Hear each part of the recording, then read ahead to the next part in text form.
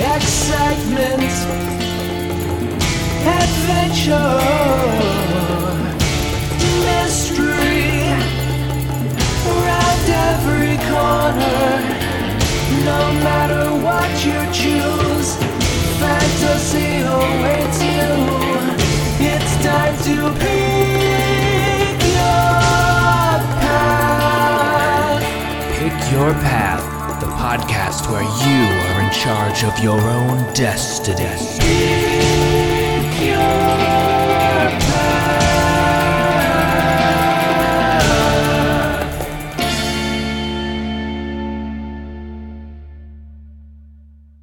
Hello, Path Pickers. I am Matt Benson, the producer and editor of Pick Your Path. I also wrote this episode, which is entitled Trapped on Channel 2. You heard the regular version at the beginning of this month, and now this is the sort of canonical ultimate ending. This is one where you don't have to pick the chapters. You can just relax and listen to it. Maybe if you're in the car, this would be good for that. This episode is very late, of course. We don't have an official release date set for these half episodes. However, this is clearly across the line. Things have been pretty hectic down here at the Pick Your Path offices, but this is something we'll avoid in the future. Special thanks to Christopher Wrigley of Bunhouse Jingles for doing our amazing theme song. You can commission jingles of your own from him at customjingles.net. Thanks also to Wayne Jansen, who did our incredible artwork. You can find his work at waynejansenart.com, and that's Jansen, Jansen. I hope you enjoy this episode, and I hope you enjoy our next full episode, Time Waits for Norman, which premieres in just a few days. Chapter 1. It's 1999. You're 16 years old. You live in Dawson Creek, British Columbia. It's a sleepy little town with no relation to the show Dawson's Creek, except that ever since it premiered last year, out-of-towners have been making annoying little jokes about James Van Der Beek. You hate that. But at least none of them stay in town long. Most visitors you get are just stopping by on the way to Alaska, which is where you'll be heading in a few minutes. You have family in Gustavus, and your mom insists on visiting them once a year. As small and boring as Dawson Creek is, Gustavus is about 10 times worse. Right now you're at Jungle Video, the only place with a decent selection within 300 miles. You popped in for a second while your mom gasses up the van. You were happy to see your friend Gordo looking through the foreign film section. Anything new? You ask. Not much, he sighs. Oh, but they finally returned Jambafo versus Mecha Jambafo. After weeks of me bugging them to bug the guy about it. He yells the last part at the cashier, who responds with a dismissive wave of the hand. You give an apologetic shrug. Gordo continues. Oh, check this out! He reaches over to another shelf and brings back a 2-tape set. The best of Bainbridge County. You start laughing. What is it, just 2 blank tapes? I can't believe they're doing a TV movie. I thought everyone hated this show. I think people started getting nostalgic for it as soon as it was cancelled. They don't remember how bad it was, Gordo theorizes. The fun is cut short when your mom enters the store. Come on, kiddo, we gotta go, she says. But I was making fun of Bainbridge County, you protest. You can make fun of Bainbridge County in the car, sweetie. We have to leave now. She stands firm. Say goodbye to Gordo. Have fun in America, he says. I won't, you reply. You leave the video store and set out on the Canadian-Alaskan Highway. Skip to Chapter 2. You're going to Chapter 2 whether you like it or not. Chapter 2. You lean your head on the cold window and watch the trees of British Columbia pass you by. The alpine larch. The vine maple. Oh look! A Sitka spruce. What an adventure this is turning out to be. You know, it's not too late to turn back. We're barely halfway there. You sigh. Your words fog up the window and you idly draw a stick figure with your finger in the condensation. Now stop it, your mom warns without taking her eyes off the road. No, seriously, you tread on, adding a little top hat to your stick figure. We've been on the road for what, 4 hours? Just another 4 back, bing bang boom, we're home. you do this every year, sweetheart. Because you take me on this trip every year, duh. They're family. You have to visit family. Oh, like, one of them, you protest. Aunt Judy just married into it, and Ben was just born into it. Yeah, that's how families work, sweetie. They're like little Alaskan leeches, hiding in the frost, waiting to suck their life. Now stop it! You've pushed it too far. It is her brother's family you're talking about. She cools down. Look at it this way. You get to visit another country every year. How many of your friends can say that? You're a cool international traveler, sweetheart. Headed to America. It's not America, Mom. It's Alaska. You whine. America has Clint Eastwood and... You struggle to think of a second American thing. Finally, you finish. Hamburgers. All they have in Alaska is snow. We've got that at home. Your mother shrugs. They have moose burgers. You aggressively sigh. The rest of the drive goes slowly and quietly. Finally, you arrive at your aunt and uncle's house in Gustavus. More generous people than you would describe the place as cozy or homey. You think it's a small, dumpy house in a small, dumpy town in the middle of a small, dumpy nowhere. Your mom sits and talks to your aunt and uncle while your 14-year-old cousin, Ben, drags you off to his room. You don't like your cousin Ben. He watches network TV and likes sports. Ben's a real bummer. You're excited about the big BVN crossover tonight? He coos. What? You spit disdainfully. You don't know? Oh man, I would have thought you of all people would know, he says. You stare coldly at him. He continues. Bainbridge County is coming back as a TV movie, and it's crossing over with the season finale of Watertown High and the season premiere of Big Ape on Campus. Oh, it's gonna be a huge event. I don't like those shows, you say, trying to use as little words as possible. You don't like those shows? He repeats, dumbfounded. Wait, have you ever actually seen them? You try again to force him into silence with your icy death stare. You fail. I think you'd like them if you watched them. Here, which do you want to watch first? He takes 3 tapes from his closet. Big Ape on Campus, episodes 1 through 3, Watertown High, episodes 7 through 9, and that Bainbridge County best of that you are making fun of back at the video store. The thought of watching any of these makes you sick, but at least you'll get your cousin to shut up for a bit. To watch Bainbridge County, skip to chapter 3. To watch Big Ape on Campus, skip to chapter 4. To watch Watertown High, skip to chapter 5. Chapter 3. You think about what you must have done in a previous life to deserve this, as your cousin hits play on the VCR. It hasn't been rewound, so it starts mid-scene. Oh, this is a good part, squeals Ben. You watch begrudgingly. A man and a woman stand underneath the terminal at a bus station. The woman has big, poofy 80s hair. The man has a perm and a mustache. So, this is it. You're leaving again. You weren't even going to say goodbye? Says the man. Ben whispers. That's Chet and Vanessa. They love each other, but they never... Shh! You shush your cousin, choosing the lesser of the two evils. I can't stay here. This county is toxic. It pushes people apart, makes them hate each other. I don't ever want to see you that way, says Vanessa. Well, that wouldn't happen to us, insists Chet. Not if you come with me, invites Vanessa. You know I can't do that. I know. They stare down in silence for a moment. When they look up, Chet goes in for a kiss. No, says Vanessa. If you kiss me now, it'll be the last time ever.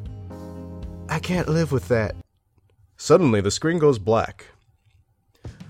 What just happened? Says Ben, a trace of panic in his voice. You say nothing, hoping that the situation will resolve itself. Ma'am! Screams Ben.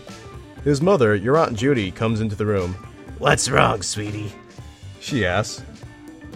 The TV's broken, and the BVN crossover's tonight, and I need the TV to watch the BVN crossover, and... He cries.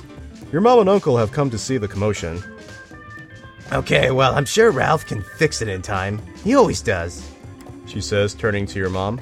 Ralph's our TV repair guy. We must have had this set fixed 1,000 times.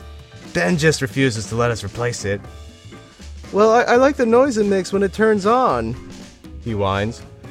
What if I never hear that voice again? It seems like he's going to start crying. We'll fix it, it'll be fine, your aunt soothes. I'll take it right now. Oh, shoot, I can't take it in. I have to keep an eye on the roast. You see the opportunity to get away from your cousin. I can take it in. I can take the TV in. You almost shout, eager to make the offer before your mom and uncle could pipe in to say they can watch the roast. Oh, that's right, you drive now, Aunt Judy says. 2 months in and already having a driver's license is paying off. She gives you the keys to her minivan and money for the repairs, and just like that, you're driving through bustling downtown Gustavus with a busted TV in your back seat. You're coming to an intersection. You have to turn right to get to the TV repair shop. But the sooner the TV is repaired, the sooner you have to go back to your cousin. If you turn left to explore the town and stay away from your family for as long as possible, skip to Chapter 6. If you turn right to get the TV fixed, skip to Chapter 7. Chapter 7. You turn right, then immediately right again into the TV repair parking lot. It's a small place in a strip mall with a taxidermist and a taco temple. You shudder to think of what's in the meat at a taco temple up here. You enter the shop. Wires and glass tubes and other bits of television viscera spread grotesquely across the various surfaces. A little old man in goggles works on a TV with a soldering iron in the back. You're going to ask him for help getting the TV out of the car, but now that you see him, you think better of it. You spot a dolly leaning against the wall. I'm just gonna borrow this for a second, you shout at the back of the shop. The repairman responds with a vague noise of acknowledgement. By the time you wheel the TV into the shop, the old man is asleep at the counter, keeping his head propped up with his hand. You cough to get his attention. He snaps awake. What? Hey, that's my dolly, he accuses. Yeah, I borrowed it to bring my TV in, you say. Oh yeah, I remember you. That was, hours ago? Get out of here, we're closed. He shoos. It was just a minute ago, it's only 2:55, you insist. Huh? Alright, what do you want? He spits. I need you to fix the TV. My cousin needs it to watch the BVN crossover tonight, so, take your time. You say sarcastically. You don't want me to fix it? He asks. No, I was just joking. My cousin would be super mad at me if he missed the show. You clarify. The old man comes around the corner, bends down, and presses his ear to the back of the television. Shows, he corrects. What? You say out of reflex, forgetting that you don't care. You said show. The crossover is not one big show, it's 3 shows, all telling different sides of the same story. He explains. Whatever, you say. You don't like television, do you?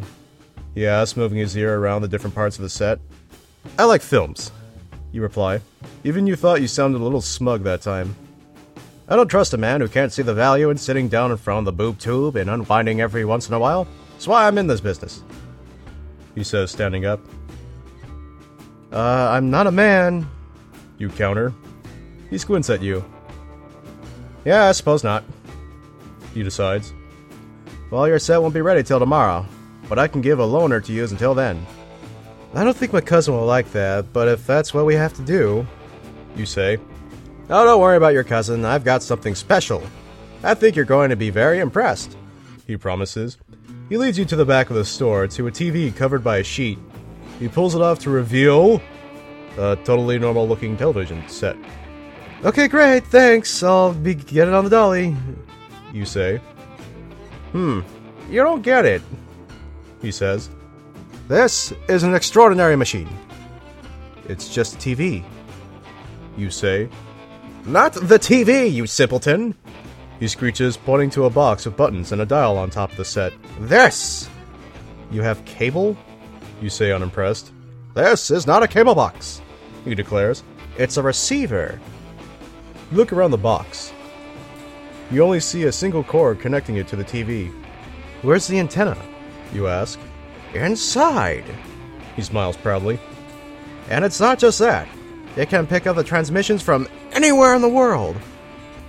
You can get shows from other countries on this? You ask. Other countries, yes, he nods. other times as well. Well, how does that work? You question. A signal is transmitted from the East Coast at 5, reaches the West Coast at 8, here at 9, he says. That's not how it works, but okay, you say. Hush, of course it is, he counters. And this machine can pick up that signal at any point on the journey. Even if it did work that way, there's no reason your receiver could do that, you reason. He continues undeterred. The buttons control the machine. The dials control the time from which you see them. Cool, you lie. Well, I'll get off your hair now. Just gonna load the TV up on the dolly here. You don't believe me, he sighs. Oh, of course I do, you lie even less convincingly. But I have to get back, you know. Can't miss that crossover. I'll show you. We can watch tonight's crossover right now. Which do you want to watch? Watertown High, Bainbridge County, or Big Ape on Campus? He asks. I don't care, you say hesitantly. I can't choose for you, he says, deadly serious. You think you should make a choice. If you watch Watertown High, skip to Chapter 10. If you watch Bainbridge County, skip to Chapter 11. If you watch Big Ape on Campus, skip to Chapter 12. Chapter 10. Okay, Watertown High, I guess, you say. He replies and switches on the TV.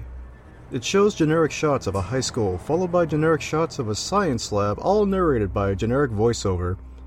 My name is Alexandra Pierce, it starts. I grew up on Area 51. My parents are researchers for the United States government. When I was 12, my mom woke me up in the middle of the night to tell me that she was being called up. That was the last time I saw her. Since then, I've made it my mission to find out what happened to her. Balancing that, classes, boys, and my best friend Lee makes life pretty busy here at Watertown High. Were they worried we'd forget the name of the show? You scoff. Don't be a smart aleck, the old man cuts. He moves a folding chair in front of the TV and, with a calmly assertive hand on your shoulder, forces you into it. You feel uneasy. The uneasy feeling is warranted, you learn, as the old man suddenly grabs the back of the chair and pushes you toward the TV. Hard. You throw your arms up to protect your face, and everything goes black. You're in a classroom. An English teacher drones on about symbolism. This doesn't make sense. School's on break. You look out the window and see an endless stretch of desert. Oh, Miss Orwell, you should have been dismissed 20 minutes ago. You may leave, says the teacher. You keep staring at the desert. What is this place? Miss Orwell, the teacher says again. You keep looking out the window. A light shoots past in the sky. It looks like a shooting star, but it would have to be either very close or very bright to be visible in the middle of the day like this. The teacher clears his throat and nearly shouts, Miss Orwell. You finally turn your attention from the window. The entire class is staring at you. Oh, you're Miss Orwell. You're excused, says the teacher. I believe you have a flight to make. You nod awkwardly and bolt for the door. Miss Orwell, the teacher interrupts. Your things. He gestures toward your desk, still with an open book on top and a backpack leaning on the chair. You blush as you grab your stuff and exit the classroom to a chorus of laughter from your fellow students. Once in the hallway, you duck into the first bathroom you see. You look in the mirror. You are not you. You're a nerdy teenage girl, complete with standard nerd glasses and preppy clothes. You search your backpack for clues as to what's going on. You get your first name Carly off some homework, but not much else. You're putting homework away when someone else enters the restroom. You actually recognize her. It's Alexandra Pierce, the main character from Watertown High. Lee! She exclaims. You go by Lee, you just remembered. What are you doing? I've been looking everywhere for you. We have to go. Sorry, Mr. Holloway forgot about the trip and didn't excuse me until like 2 seconds ago. You tell, not certain how you knew the teacher's name. It must have been written on the board. Okay, well, we need to go now. We're gonna miss the flight. That's right, you're supposed to fly to Boston today. Officially, it's for a student visit to Harvard. But really, it's because Alex thinks her mom is working on a top-secret recruitment mission there. You feel bad for letting her down. You feel a sense of deep friendship toward her, but you have to get back to your real life. You try to think of how you would do that. Is it like Last Action Hero where you'll need to find a portal, or is it like Pleasantville, where you have to learn some dumb lesson and just wait for Don Knotts to let you come home? You remember the premise of this show. You're at Area 51. If there was a portal, it would be here. But it would crush you to let Alex down. She is your best friend. You feel this pull to go with her. Besides, if her mother is doing top-secret missions at Harvard, who's to say they wouldn't have a portal? Plus, if you're going the Pleasantville route, not betraying your friend is probably the better option. If you go to Boston with Alex, skip to Chapter 19. If you stay at Watertown High to look for a portal, skip to Chapter 20. Chapter 20. Your best shot at getting home is finding a portal here. You shake off the urge to go to Boston. That's Lee, not you. I'm not going to Harvard today, you declare. Alex looks stunned. Well, what do you mean? She says. Lee, I need your help. If my mom's at Harvard, I can't find her without you. You struggle to think of a reason why you're staying. You remember the light you saw through the window. Oh, something's going on here today, you explain. I saw this bright light whizzing around the desert. I think they're testing alien tech again. You remember the first time you saw them testing alien tech. That was the night Alex and Max first kissed. You've never seen more than 5 minutes of the show, but you remember this because you were there. Oh, you're uncomfortable with all the Lee thoughts taking up space in your brain. The more I can find out about what the government is doing here, the better chance we'll have of finding your mom. You reason?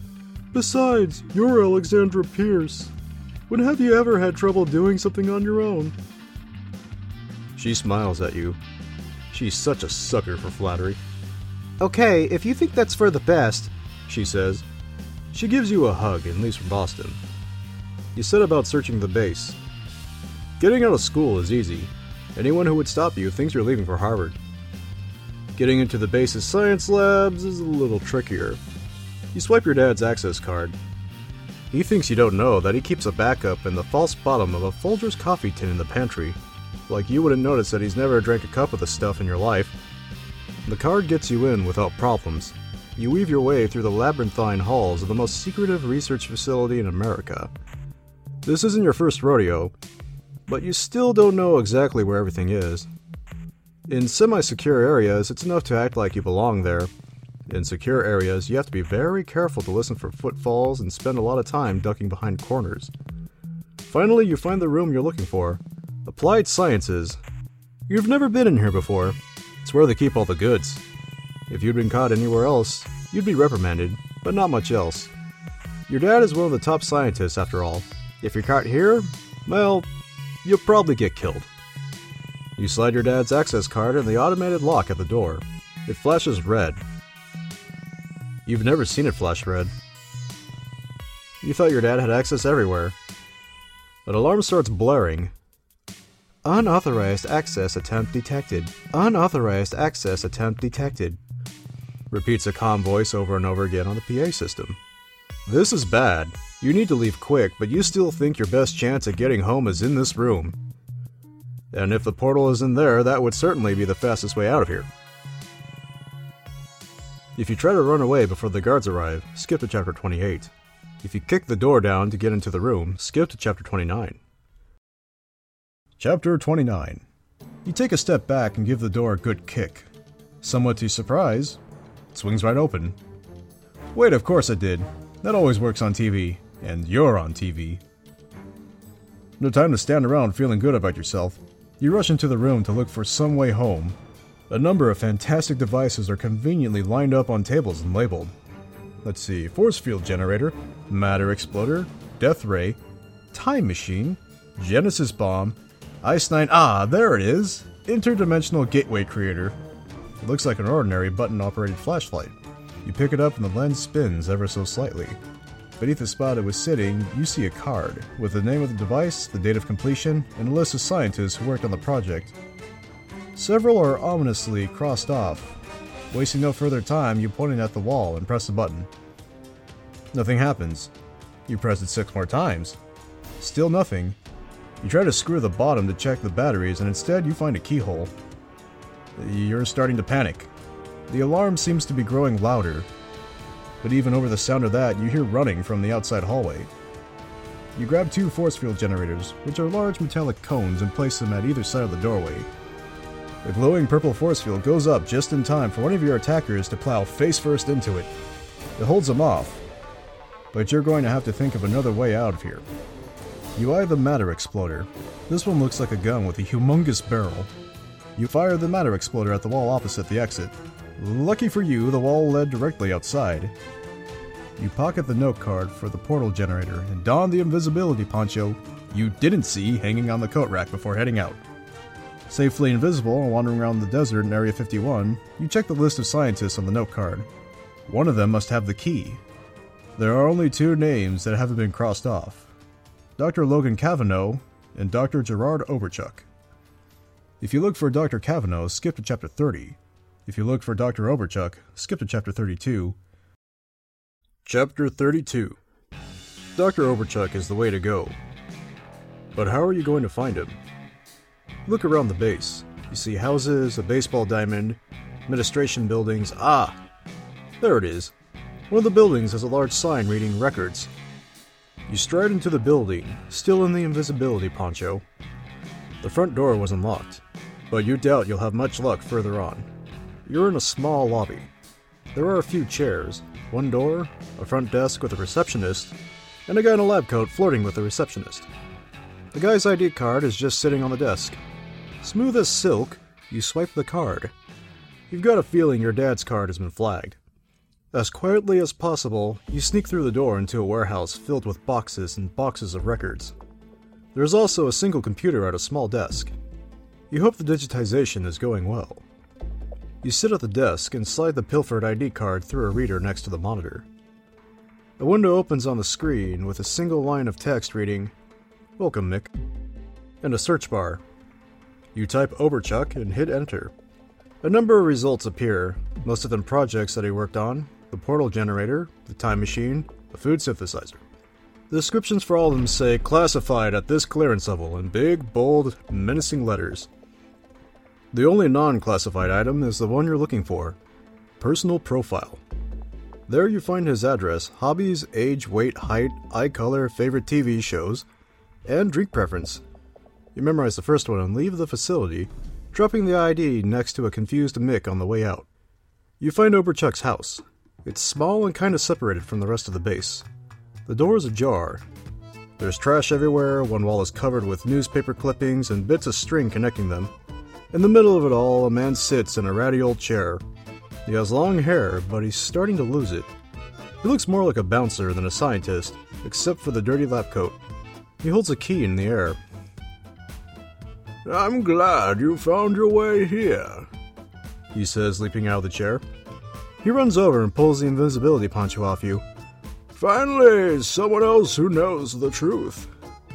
"You know who I am?" you ask shakily.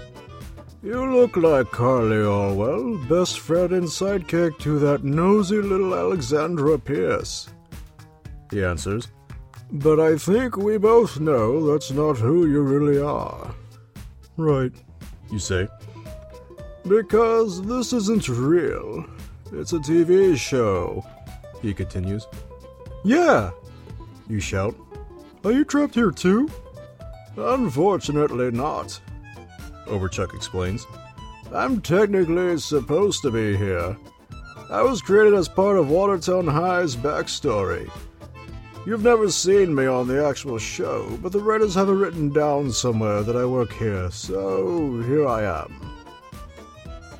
"How did you figure this out when no one else here did?" you say. "I've got some theories about that," he says. "I think I'm based on a real Dr. Oberchuk from your universe. Someone who knows a thing or two about alternate dimensions. That would make the most sense. Or the writers deliberately gave me fourth wall awareness to monitor continuity from within the universe." "Great. All I want to know is, can this flashlight take me home?" "Yes," he answers. I built it to see into other worlds. I've heard rumors of a freestanding portal somewhere out east. But there's far too much unexplored land between here and there. I'd never make it, so I built my own. But I can never get it to work until now. Why? You worry. The multiverse is like space. It's very big and mostly empty. Without turning the generator to the right frequency, all I can do is open a portal to empty space. But with you here, it should automatically tune to the frequency of your universe. When I picked it up, the lens turned a little without me touching it. You remember? His eyes light up. "Give me the flashlight," he commands. You toss it to him. He puts the key in the back, points it at a wall, and turns it on. It creates a portal on the wall, about 5 feet in diameter. You can see their TV repair shop on the other side. You run toward it. "Wait!" shouts Overchuck. He shuts down the portal and you run face first into the wall. Your nose bleeds. "Oh!" You yell. "Sorry, I was just saving your life." He condescends. "Stand here and look again." You stand next to Overchuck as he turns the device back on. You see the TV repair shop again, but this time you notice something. It's huge. Cavernously, monstrously huge. "Why is it so big?" you ask. Overchuck ponders. "Perhaps it's because your universe is much larger than this one. In order to fit here, you would have to have been shrunk. If that's correct and you go through this portal now, one of two things will happen. One, you will return to your universe 3 inches tall. 2, you will rapidly return to your normal size, becoming far too large for the portal on the other side, severing whatever part of you goes through first." He turns off the portal again. "Okay, so what do we do?" you ask. "If it's the first option, there's nothing we can do. I suppose I could try to invent a rebeginning ray." He thinks aloud. "But no, rebeginning technology is years away. If it's the second option, we'll just need to create a bigger aperture so that you won't get stuck." "Well, how do we do that?" you ask. He smiles knowingly.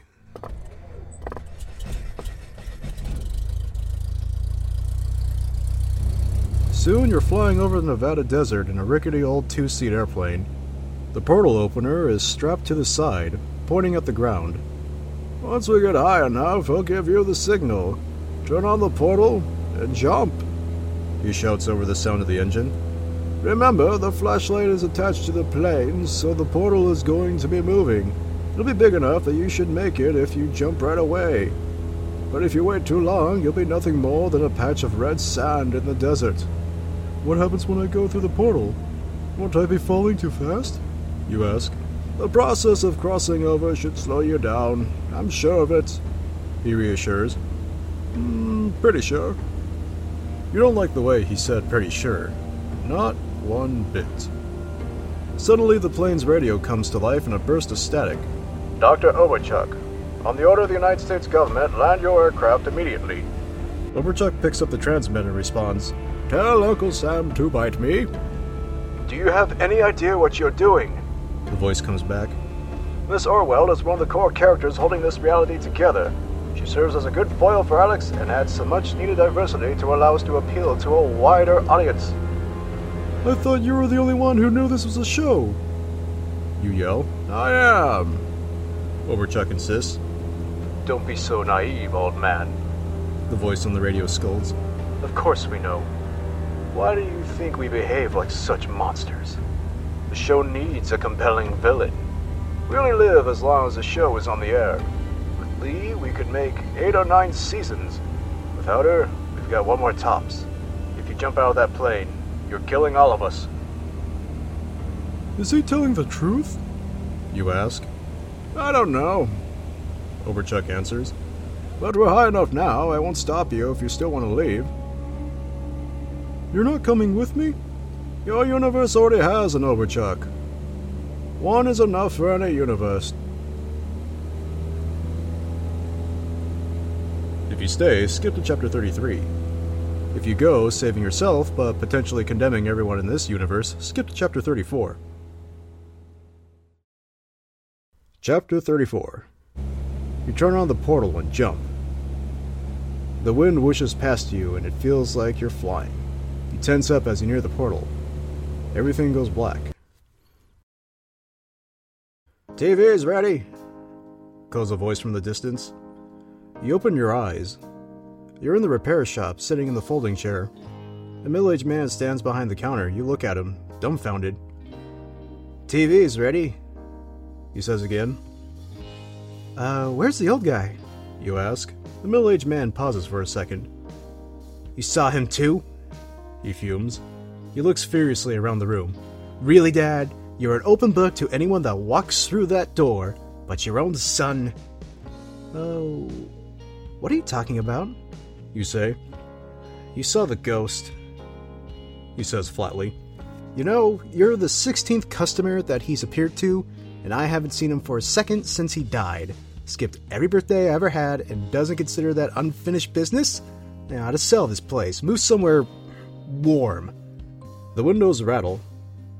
Yeah, I've heard that a million times. Either show yourself like a man or leave me alone. Can I just pay for the repair? You ask. You give him your aunt's money and leave the shop. You check the time. It's 6:45. Watertown High starts in 15 minutes. You hustle back to the house. You pull up in the driveway and honk the horn repeatedly. Come on, we gotta get this TV hooked up before 7. I don't want to miss Watertown High, you beckon. You're eager to see if it was actually you in the show. The whole family comes out to see. Come on, let's get in the house quick. You gesture to the TV. Your mom stares at you incredulously. You want to watch Watertown High, sweetheart? Yeah, you answer. Is that so hard to believe? They all stare at you. We're wasting time, Ben. I know you don't want to miss it. This snaps him out of it. Oh yeah! Dad, come on! We gotta get in the house! Ben squeals. Your uncle brings it in and hooks it up. It turns on just in time for the show. Ben smiles at you. See what I mean about the noise? You make a show of being annoyed with your cousin, but honestly, it's not a bad noise. You watch the show intensely, waiting for Carly to appear. You try to hide your amazement when she does. She says all the things you said. She stays behind on the base like you did. You were really there. And then, something odd happens. Carly shows up again at the end of the episode. She didn't leave the universe when you did. The man on the radio was lying. Show is going to be fine. That's when you notice an extra in the background of that final scene. It's Dr. Overchuck. He's so far away and out of focus that you're probably the only one watching who noticed him turn to the camera and wink. As the credits roll, you look at Ben and say, You know, this isn't such a bad show after all. This path ends here. To pick another path, return to Chapter 1